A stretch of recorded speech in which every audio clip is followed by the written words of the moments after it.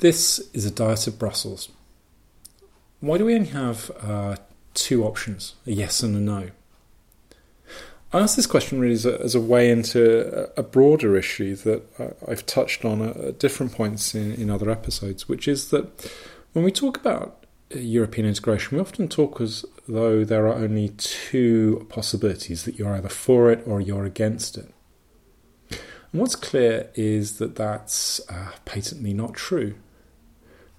Let's think about both sides. If you're for it, then what does that mean? Does it mean you like it as it is? In which case you're not going to get that option come the referendum because you're going to be offered a reform package or withdrawal from membership.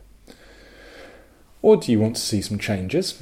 And probably, because I've yet to meet anyone who thinks the EU is just right as it is, you're going to want something to be different.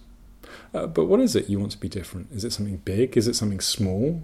Is it about having more integration, less integration, different kind of integration? All of these things are very nebulous. And equally, on the no side, what does it mean to be against integration? Does it mean you don't want to be part of it at all? Is it that you want some kind of profoundly reformed relationship? Is it that you just want some minor tinkerings? Is it that you want something really very esoteric to be changed? These questions matter because the nature of a referendum is very divisive in the sense that you only have two choices, yes or no.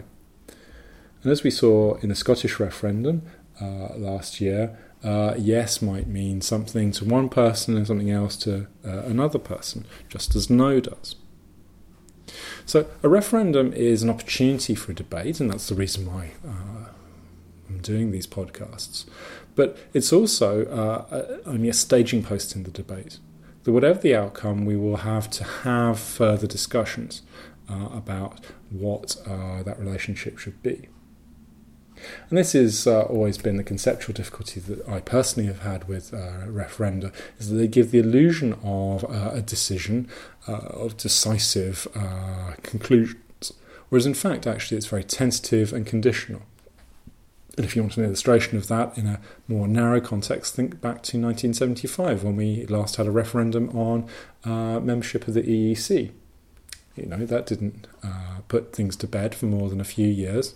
And really just raised as many questions as it resolved. So if we want to think about what's going on here, we need to think a little bit about disentangling what we individually might want and how that fits in with the options that we've been offered.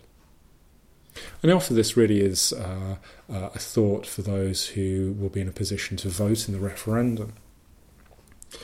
Assuming that David Cameron comes back with some kinds of package, you then have to make a decision about whether you think that's acceptable or unacceptable. Now, without wishing to put thoughts into your head, my guess is that you probably already have a view about whether you would vote yes or no. And the package that Cameron is likely to come back with is not very likely to make much difference. Just as a thought experiment, think for a minute. What's your answer to the question about whether the UK should remain a member? Okay, you've got that in your head. Now, what would it take for somebody to come back and change your mind about that? Probably it's something quite substantial. It's about stopping free movement, or it's about removing some fundamental aspect of what there is, or adding some fundamental aspect. Likely it's going to be big change.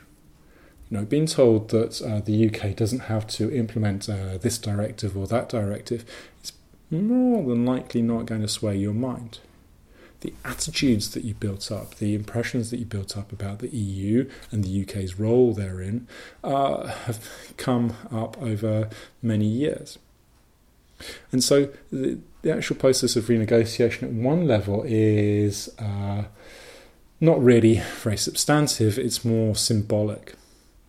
And again, this is something we might think about as we reflect on the process that's been going on so far. You've not heard very much about it, partly because there's not much to talk about, but partly because there isn't much substance to it. And in terms of the narrow campaign, as we reach the deadline, the actual date of it, I think at that point you'll see more happening. But it will also remind you that you're going to have to make a decision between two things that might not be what you precisely want. So, something to think about in the coming months.